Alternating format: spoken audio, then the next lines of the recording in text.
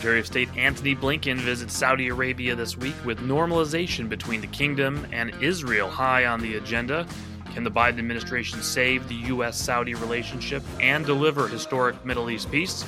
We'll break it all down with Princeton professor Bernard Haykel and venture capitalist Yitz Applbaum. Don't push pause.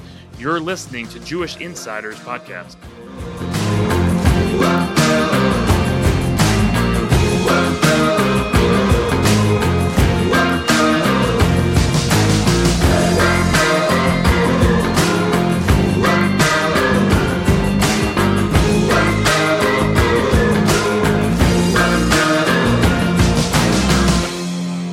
Welcome back to Jewish Insiders Podcast. I'm Rich Goldberg, joined by my co-host, Jarrod Bernstein. Let's get right to our program this week.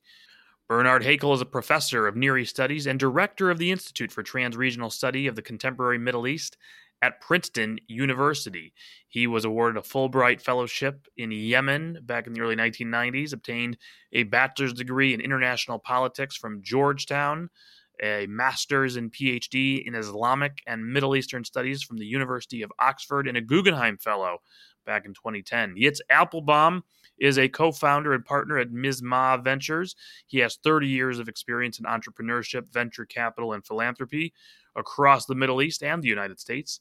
He serves on the boards of the Western Wall Heritage Foundation, the Republican Jewish Coalition, the Asia Society. He is a trustee of Smithsonian's Hirshhorn Museum and Sculpture Garden, a member of Young Presidents Organization, and the founding board member of Him for Her for Him, which assists in the placement of women on corporate boards of directors. He is also, by the way, Jewish Insider's wine connoisseur, and we will talk about how that all relates to Saudi Arabia in just one moment. But in the meantime, Professor Yitz, welcome to the podcast. It's lovely to be here. Great to be here. So let's start with the big news of the week, obviously. We're somewhat of the insiders of Washington, the foreign policy junkies. We're all focused on Antony Blinken being in Saudi Arabia this week and what it means. But the rest of the world seems to be focused on Live Golf. So let's start there. The new upstart professional golf league, obviously backed by the Saudis, and the PGA now merging. Huge news. You saw head of PGA, head of the PIF, the Public Investment Fund of Saudi Arabia, on CNBC together, next to each other, breaking the news together, talking about how they're singing Kumbaya and coming together. Big coup, I would say, for the Saudi Sovereign Wealth Fund and its governor. I'll say to both of you, Yitz, you obviously know Yasser Al-Rumayyan fairly well. Professor, I think you do as well. Start with Yitz.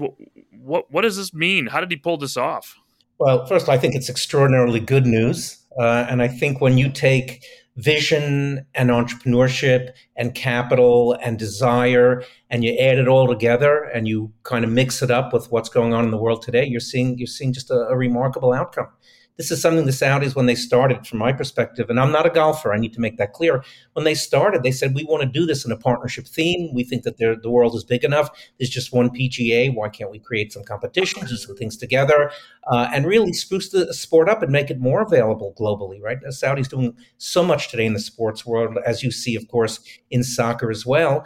And this, I think it just took the PGA a little bit more time to figure it out. And the Saudis came with lots of peace offerings, I believe, and made it very, very attractive to the PGA. And so I think you're seeing an outcome that's good for the world. It's good for the golf world. And it shows a little bit of how the Saudis are able to really put these things together in a package and get people to come together. So I'm very, very optimistic. So Bernie, to you, I mean, that makes all the sense in the world, Yitz, but my question is, a lot of PGA golfers who didn't join Live, left a lot of money on the table and sort of stood on quote principle, air quotes, not for our listeners, and then just a few short months later, all of a sudden they're now part of it, having left a ton of money on the table.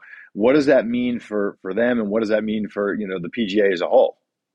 So again, I'm not a golfer. But what I understand is this, that the Saudis, Yasser Rumayyan himself is a golfer, but the Saudis basically saw an opportunity. And this opportunity presented itself to them from some of the professional golfers themselves who were, I'm told, tired of a kind of moribund, fuddy-duddy like organization, which they considered the PGA to be, and they kind of wanted to liven it up. And they also, forgive the pun, but also they wanted to get higher pay, more bigger salaries, like in basketball and soccer and football, and so that corresponded pretty well with what the Saudis wanted, which is to not sports wash, because everyone talks about sports washing. I don't think the Saudis actually care about what your average Westerner thinks, about their human rights record. What I think they do care about is the image of Saudi Arabia as this dynamic, happening place that where you can invest, you can visit as a tourist. So the branding of the country is very important, and they realize that golf is a very important sport for Western elites and also Chinese elites and Japanese elites and so on, and so having a hand in that world, which also combines with the business world, is extremely important for the kind of the business model that Saudi Arabia wants to pursue. And they were able to finally get the PGA on board and to unite with this new kind of revamped, presumably much higher salaried league for golfers. So the kavod factor went out here. In short, yeah. And I'll add that if you look at what they're doing in soccer, and I've spoken to many people in Saudi about this, their diabetes rates are down, their health rates are up, their weights are down, because what they've actually done is that this is more for soccer or football, but I'm sure it'll be true about golf. They've gotten their 36 million people, of which 75% are under the age of 35, to go out into the soccer fields and play 2 hours a day. And they have heroes and people they look up to. So I know that this is part of an overall strategy that they have in the kingdom.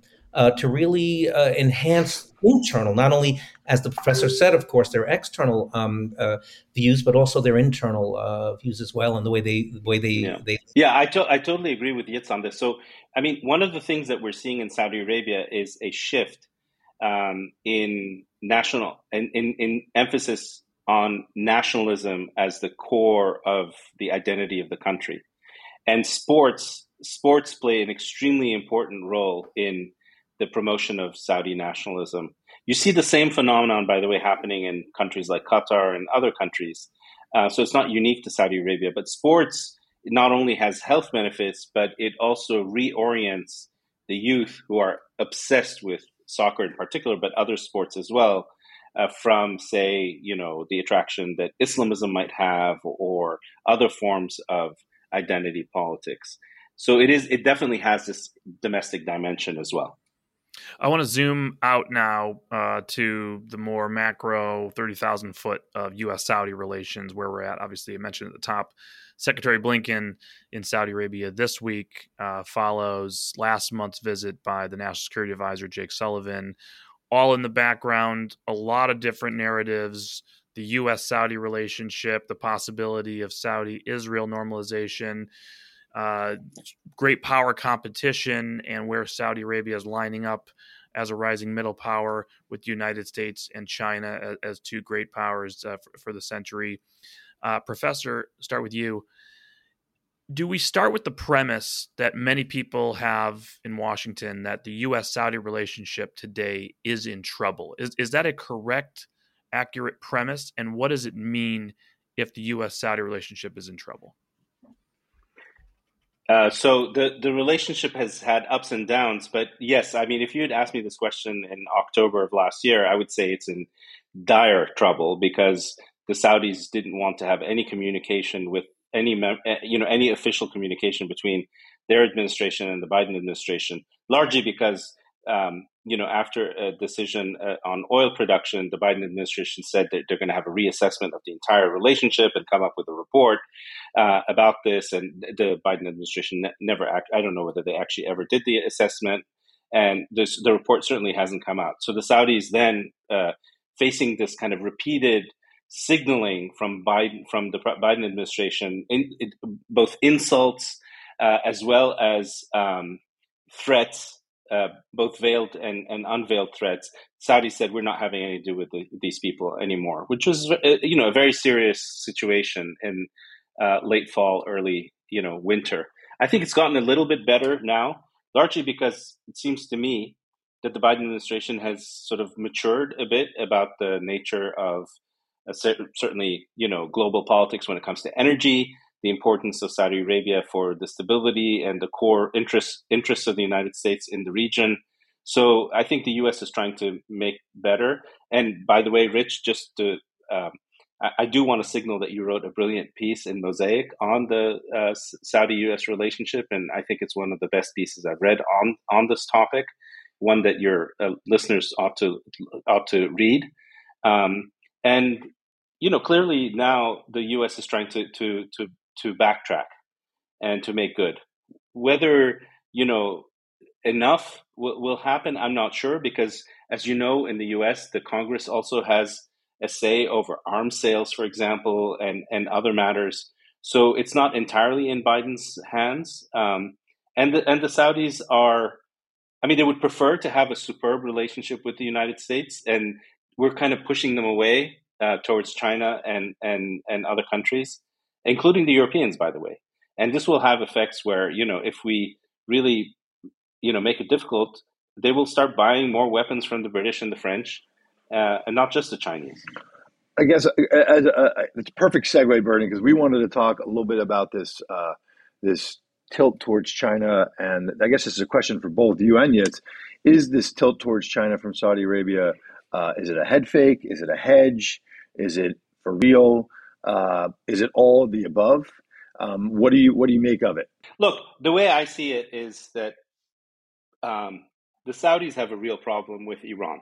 Okay, they can't get on with the Vision 2030 plans. They can't attract foreign investments. They can't do the stuff they want to do, which is essentially to diversify away from their dependence on oil, right? So they're in a race against time, the Saudis, like other countries, by the way, and companies. If you talk to British Petroleum or Total Energies, they're all trying to reinvent themselves as something other than what they are. So the Saudis are doing the same thing. And they can't do this as long as the Iranians send drones and missiles and just, threaten to destroy their oil installations and ruin the tourism industry, et cetera. So the Saudis sort of thought, okay, how do we contain Iran? Clearly, the French, the Americans, the British have very little leverage when it comes to Iran. But the Chinese might have leverage. So why don't we test and see what the Chinese can do for us, given the mutual interest that we have with China? China, after all, has very similar interests, at least in the short term, as the United States does in the Middle East, which is that it wants a reliable and steady supply of energy from that region to the rest of the world. So let's try to see if the Chinese can contain the Iranians and have a détente with the Iranians, not a rapprochement. There are no illusions in Riyadh as to the nature of the Iranian regime. And I think we're in a test phase where the Saudis are trying to see if that's, the Chinese have some leverage. I think the jury is out on that. I don't think we know whether the Chinese have that kind of leverage. And I think the Saudis also are not sure as well. But they really do want the Iranians to stop the kinds of acts that they engage in, either directly or through proxies.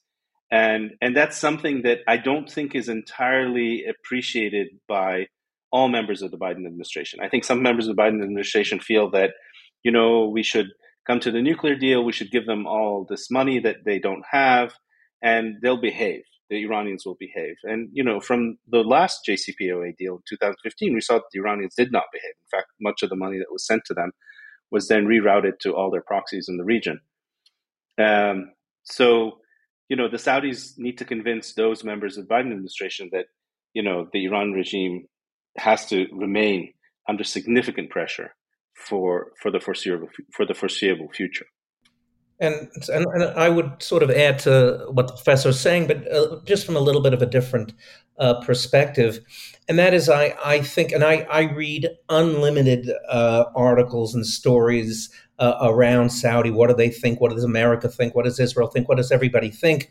And every day it's a different story, it's a different approach. No one really knows. I actually think that the people who really know are the leadership of Saudi. That's what I believe. And I believe that they're going to do what's best for the kingdom. And I've heard this many times over, that 2030, Vision 2030, is an objective that they're going to meet and beat.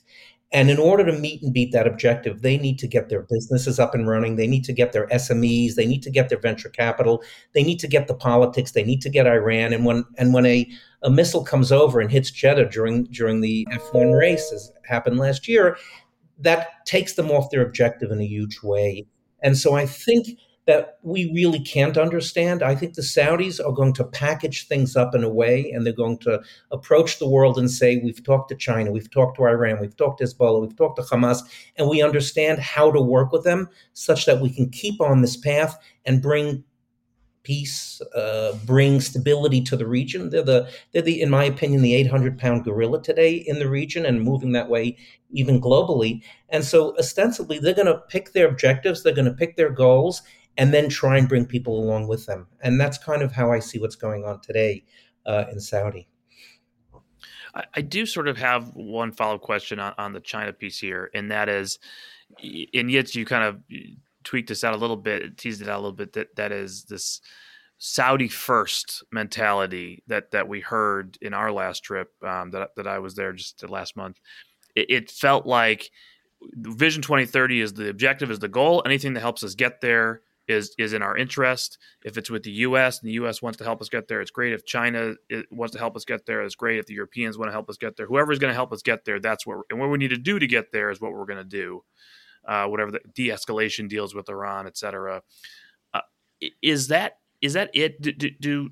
Does the Crown Prince understand that there could be red lines within that approach for the United States when dealing with China?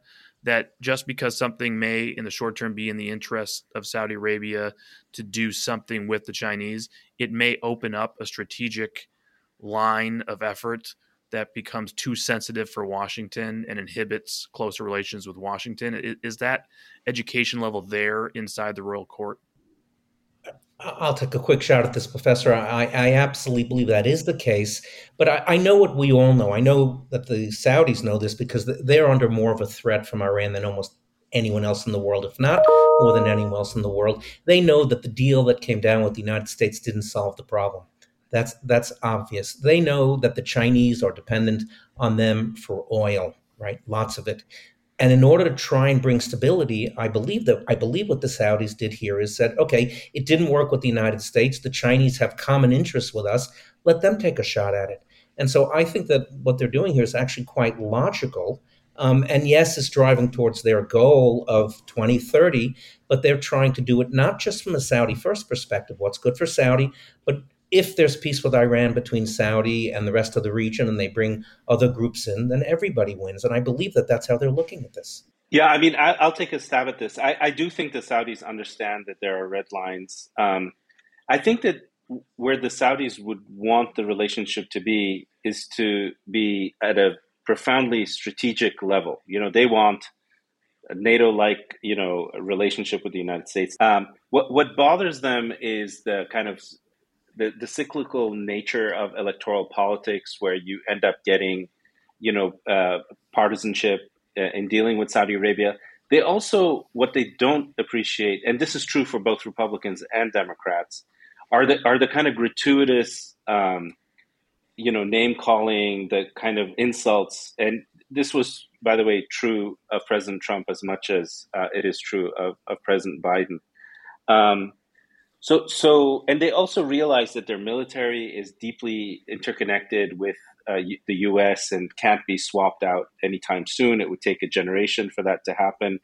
And that all their elites are, Western educated, American educated.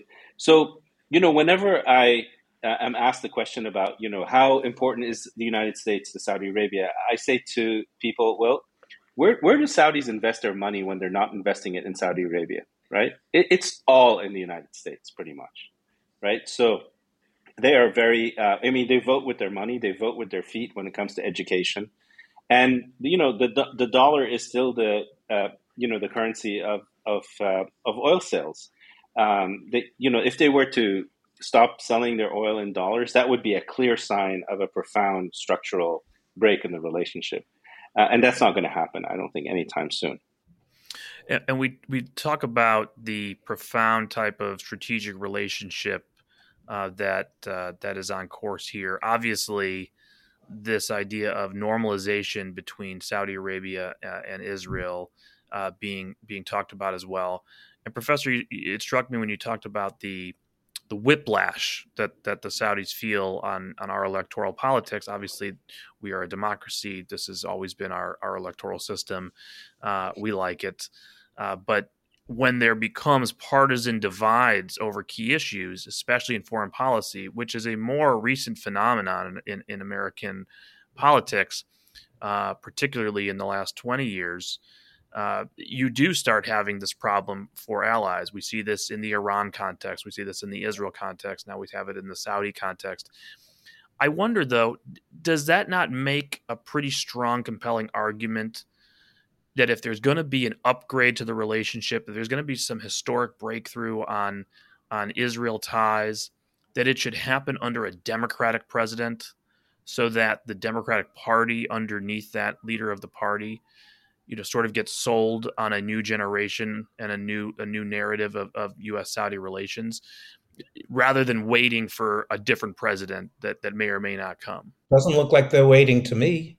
Looks like there's a lot of activity back and forth. Looks like I believe that they would be very, very happy to do this under a Democratic regime, because then you'd have, every U.S. Senator outside of maybe from Kentucky, Republican senator would vote for it. And you'd have, if anything, it would then have a basis for what would be a peace agreement and rapprochement and all of that. But then from there, it would only be upgraded going, into the future. So I've heard many times from people in Saudi they would love to do it under this current administration if they can get it done.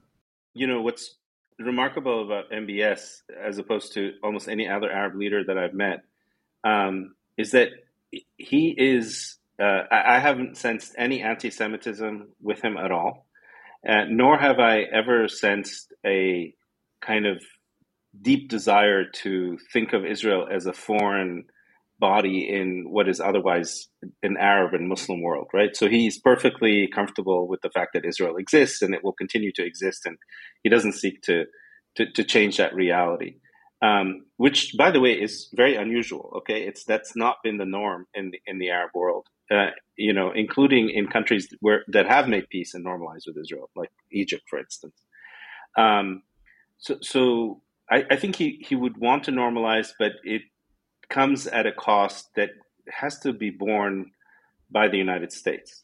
Okay, the U.S. has to do certain things, and that's where I'm not sure whether Biden or, frankly, any other president can deliver. But every other Arab country that's normalized with Israel has done so and gotten something for it from the Americans. So that's key. But I think just beyond the question of normalization with Israel, which I know is important, the really profoundly important thing about MBS is actually bigger than Israel, which is that he's normalizing with the West. I mean, he is shutting down Islamism completely as a political ideology. He does not want there to be the use of religion as a political cudgel against the West. He basically he tells Muslims anywhere they are in the world that you have to obey the laws of the countries in which you live. If you don't like that, then leave. No one is telling you to stay in France or Germany or America if you don't like their laws, right? So he talks like a nationalist. Also, unlike Iran, which is still an Islamist regime that basically uses Islam as a political ideology, he is perfectly happy with the presence of the United States and the hegemony of the United States over the world order and certainly over the Middle Eastern order.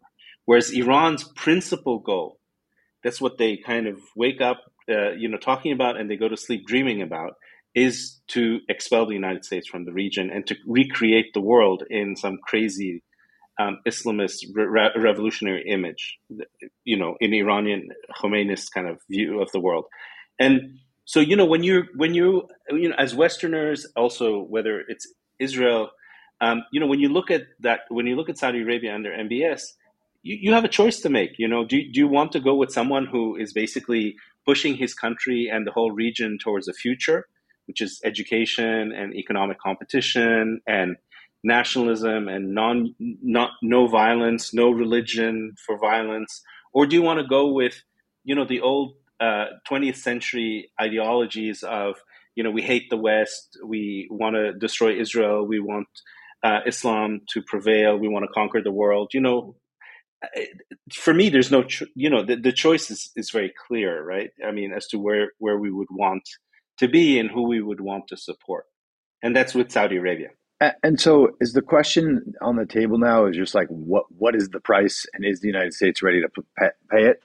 So from what I'm hearing from both of you all is that, ideologically there's an openness to doing this. It's not a test of ideas where somebody needs to change their thinking, that MBS is ready to do this, but it's just a question of what is the United States prepared to do to facilitate the deal going forward.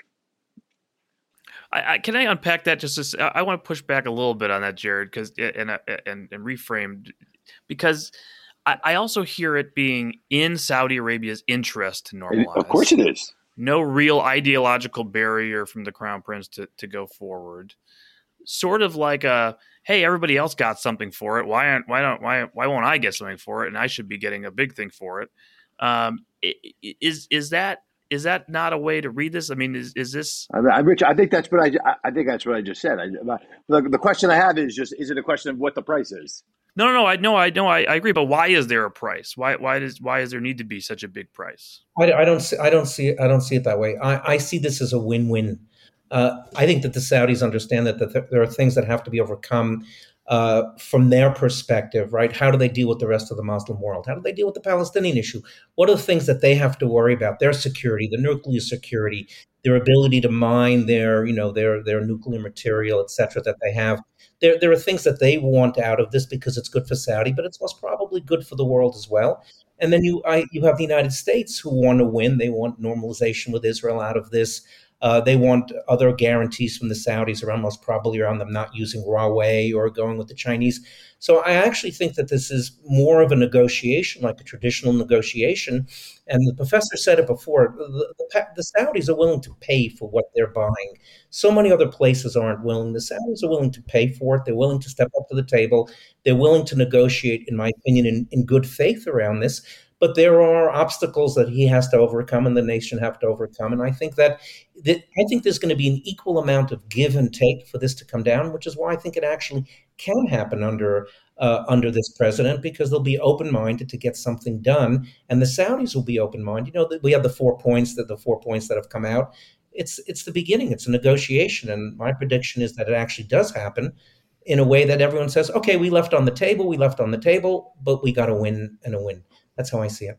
That big question then for that, and maybe Professor, the question to you is, Yitz just touched on these 4 points that have come out that have to do with the security guarantees that Saudi Arabia wants, and a big sort of Gordian knot, as it would appear, not just a request for U.S. support for a civil nuclear program, but U.S. support for an enrichment program on Saudi soil. That one seeming to be the real big nut to crack of all the demands. Is that truly a proverbial hill to die on for the Saudi leadership, enrichment? I mean, if you could come up with a whole package of mining and milling and exporting uranium and advanced research and development, and the Israelis have very advanced R&D and in nuclear energy applications that could be brought in, you could make a real world-class nuclear energy project program center in Saudi Arabia without enrichment. Would that be enough? Is this truly a negotiation where let's put a package together and it doesn't reach that top original demand? Or is that truly going to be, this is a red line for the Saudis? Yeah, I don't think it is a red line for them. I think it's a kind of an opening, a gambit, in a negotiation. I think what really matters to the Saudis more than anything else is regime security and survival, right? So basically what you have are the Iranians who say, America is the great Satan, we want to destroy America. But essentially, they go about wanting to destroy America by attacking Saudi Arabia and Israel through proxies, right? So they told the Saudis that, should Israel or America attack us, the Iranians, that is, said, the first target of our counterattack will be Saudi Arabia. And so the Saudis are extremely vulnerable. And, just to concentrate the mind a bit, Saudi Arabia relies very heavily on desalination, on seawater desalination for its fresh water. And a city like Riyadh, which has close to 8 million people now, depends on two pipelines that run from the Persian Gulf on the one side and the Red Sea on the other, desalinating salt water and pumping it to the middle of the country, which is where Riyadh is. That means that, the country and the capital city, as with other cities, extremely vulnerable. You knock out those two pipelines, you would have to immediately evacuate the city because there wouldn't be any water, fresh water for anyone. So, that's the kind of state of vulnerability that the country finds itself in. And the Iranians have perfected extremely precise weapons when it comes to targeting and destroying these infrastructure facilities that cannot really easily be protected by swarms of missiles and drones. And so that's where the Saudis really care about their security more than anything else. I think enrichment is secondary, tertiary, frankly. And that's what they seek from the United States, is that kind of protection. I want to just unpack that just a little bit more. Because you said it, and I want to just repeat it back to you to make sure it's clear for our listeners. So you don't think the enrichment issue is the red line? That is just a piece on the table of the negotiating table that, like in any negotiation, you start off with lots and lots and lots of things. Yitz, I want to come back to something you said about the Palestinian issue. How much do you think that weighs in on Saudi's ability to normalize with Israel? It's like some people say it's the red herring in normalization with Israel, that it actually doesn't matter, that people just say it matters. But with Saudi Arabia, it seems to matter more than with other places. So I'd like to get both of your takes on how much that matters in terms of normalization and what would need to happen in terms of the way Israel deals with the Palestinians in order to give MBS and the Saudi court what it needs to move normalization forward. I'd like to take the first part of that question and let the professor answer the second part of that question. And that is, I believe that it does make a difference. I think it's very important to the Saudis. There's a bit of a bifurcation I found. You have the older generation, most probably still very much part of the royal family, that knows differently, thinks differently, and then you have the younger generation who might know less about it or it might be less important to them. But His Royal Highness, the Crown Prince, is the custodian of the two holy sites, obviously, the two major holy sites. And these are very, very important things that I believe he and the government takes into consideration. And I believe it'll just be part of an overall negotiation. But it's something that has to be dealt with in one form or another and has to be considered before you can have complete normalization. Where it rates 1, 2, 3, or 4, I doubt it's number 1 or 2, but I don't know. But I do know that there has to be some form of solution in the overall solution towards normalization. I've heard it many, many times over. Yeah, I think that the way I normally kind of think about this issue and answer when I'm asked the question is that it's clear that for a significant portion of the Saudi population, the question of Palestinians and their rights matters. I think it's the older segment of the population. I think the younger people care less about it than the older people do. That's in part because of the education they received and, that they remember things that the younger people don't remember. And you have to recall that something like 65 to 70% of the population is under the age of 30 or 35 in this country. So you have this very large young population that I think is politically quite different from the older people. And the Crown Prince knows this. Still, it's an issue that matters and can certainly be used against him by his enemies, right? And he does have enemies both within the royal family, but also among Islamists in society. Now, the other thing I would say is that the Crown Prince of Saudi Arabia is a bit like a juggler. At the moment, he's got 10 balls up in the air with, diversification and women's employment and, building all these giga projects and cities and changing the social structure and social environment in the country. And, there are all these things and putting the Islamists, in their place. And to add the extra ball of normalization with Israel is just perhaps one too many balls up in the air. It's not immediately necessary. It's not like something that has to happen. It can wait 5 years, 10 years. And it would complicate his life if he added it right now, unless he got something really big for it that would justify taking it on and then telling his people, look what we got for this. So and when it comes to the really important stuff, which is, security relations, intelligence communication, that stuff is already happening with Israel, right? I mean, he doesn't need to normalize to get intelligence cooperation and security cooperation. He has all the benefits of normalization without the headaches that come. I've heard this argument as well. I've always believed that there's an expanded amount of security cooperation, the tech transfers, things like that could come with normalization. Yet I'm curious on the business side.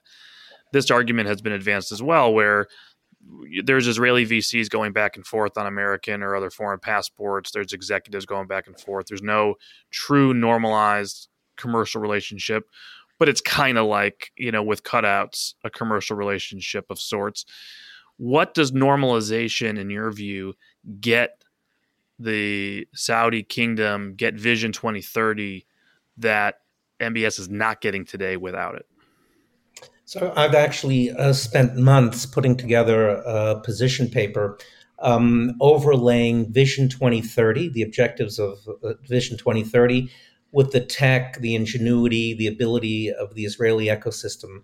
Not how to make money or how to invest, but actually how to get the Saudis to where they want to go faster using Israeli innovation. And actually, it's quite stunning that in a number of the areas, in particular in education, in healthcare, in other areas that are most important in Saudi, how leveraging what Israel has to offer, again, mostly from technology, but also from entrepreneurship, from vision, from kind of seeing around the corner. Israelis have done such a remarkable job at figuring out what's next. Let's just use Gen AI as an example where, now, just the other day it came out, Sam Altman came out, he's going to do something with the Israelis.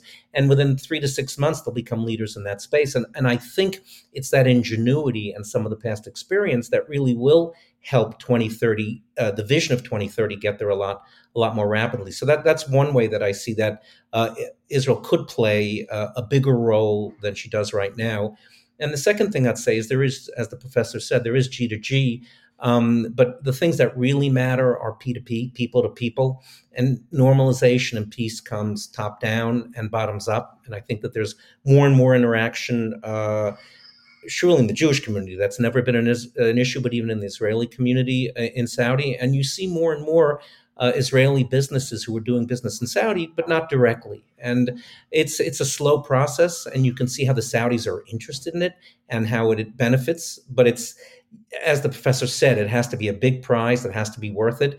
And the way I would approach it is how can Israel, how can the Israeli ingenuity community get Vision 2030 to market, if you will, more rapidly? Yes. One more question for you. I know you've been traveling back and forth a lot, not just on business issues, but also on Jewish heritage issues and historical sites.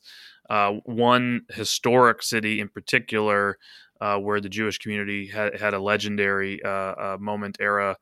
Talk a little bit about your work there, about the history, and what it means that the Saudi kingdom is opening this up and wants to have something about its Jewish heritage on display.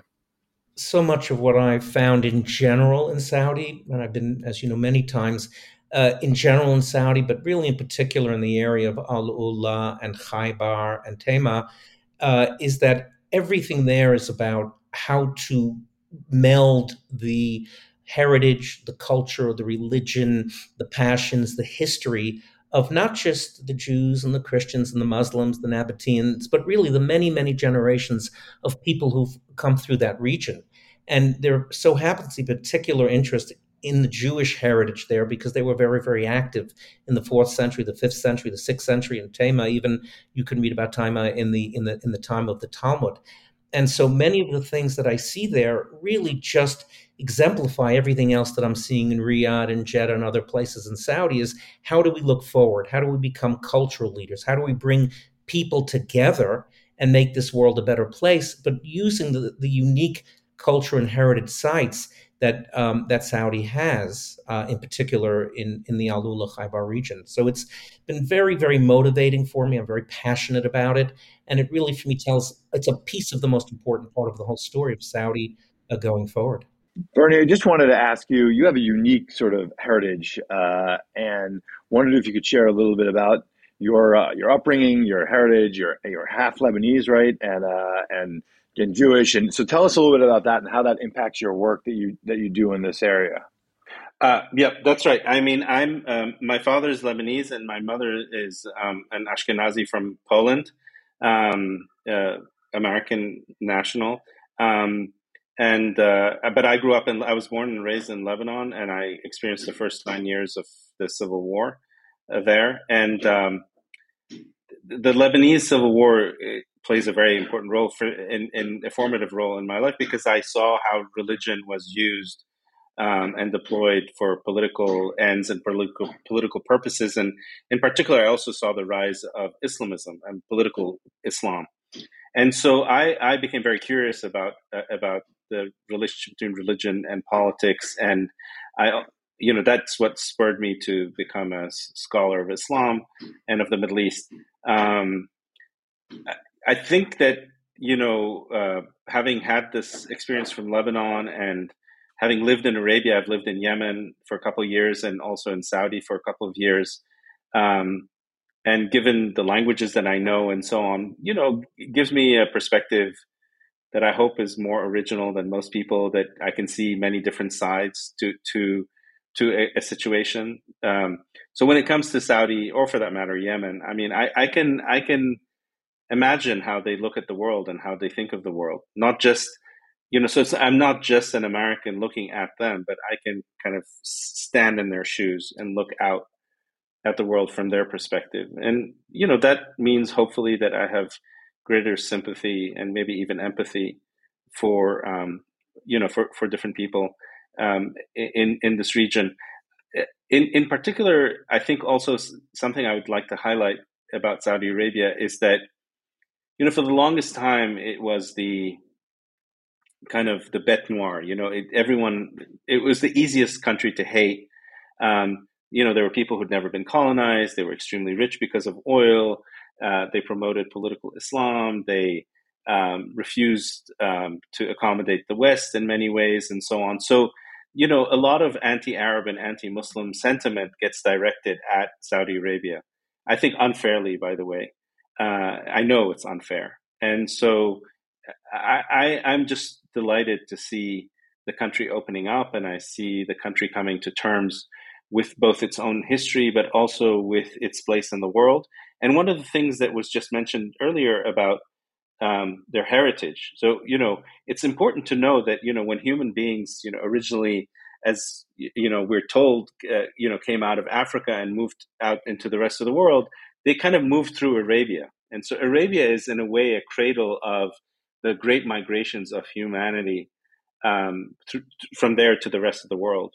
And so the Saudis want to highlight the importance of Arabia as a crossroads, but also as a bridge to the rest of the world. And I think that's just a fascinating and much more interesting and productive way to think of the country and what it has to offer than just it being kind of a monolithic identity that is only focused on a particular interpretation of Islam. I think what they're trying to do now is something that can benefit everyone, and the fact that they're tolerant of Jews but also others is just a wonderful thing, and something that I would never have predicted 10 years ago would happen, by the way. So what we're seeing is truly kind of spectacular, and because the country was not on this trajectory 10 years ago. That is fantastic, and something that frankly we wouldn't get from other observers. So I'm going to ask one of our lightning round questions, and then we're gonna wrap this up. But so I would like to ask both of you your favorite places to visit in Saudi Arabia. Oh, for me, that's easy. Khaybar. I've been to Alula.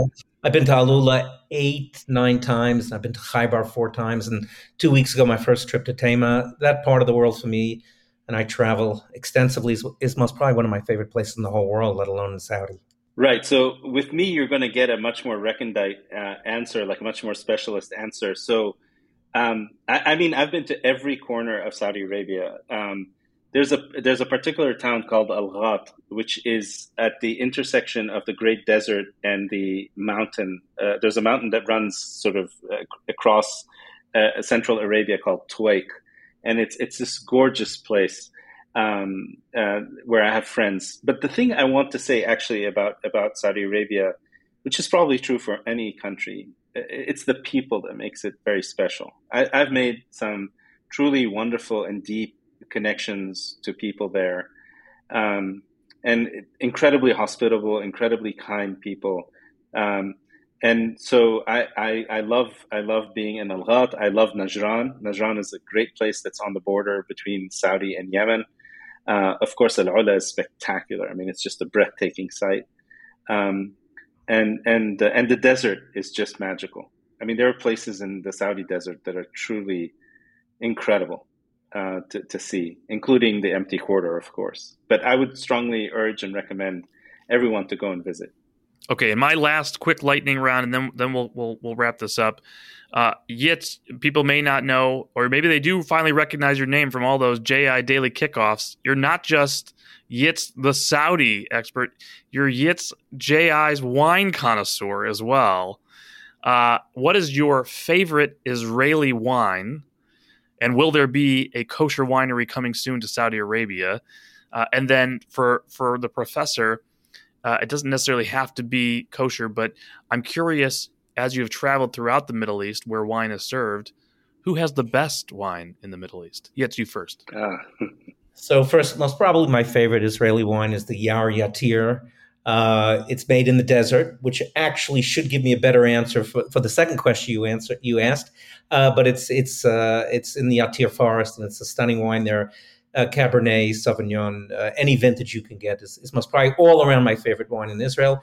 And do I think I'll be making wine in the Saudi desert? Here's how I'll answer you. The first time that I went to Alula, I had a great honor of meeting Prince Badr, who's the governor of the whole Alula region, among other things. He's the Minister of Culture.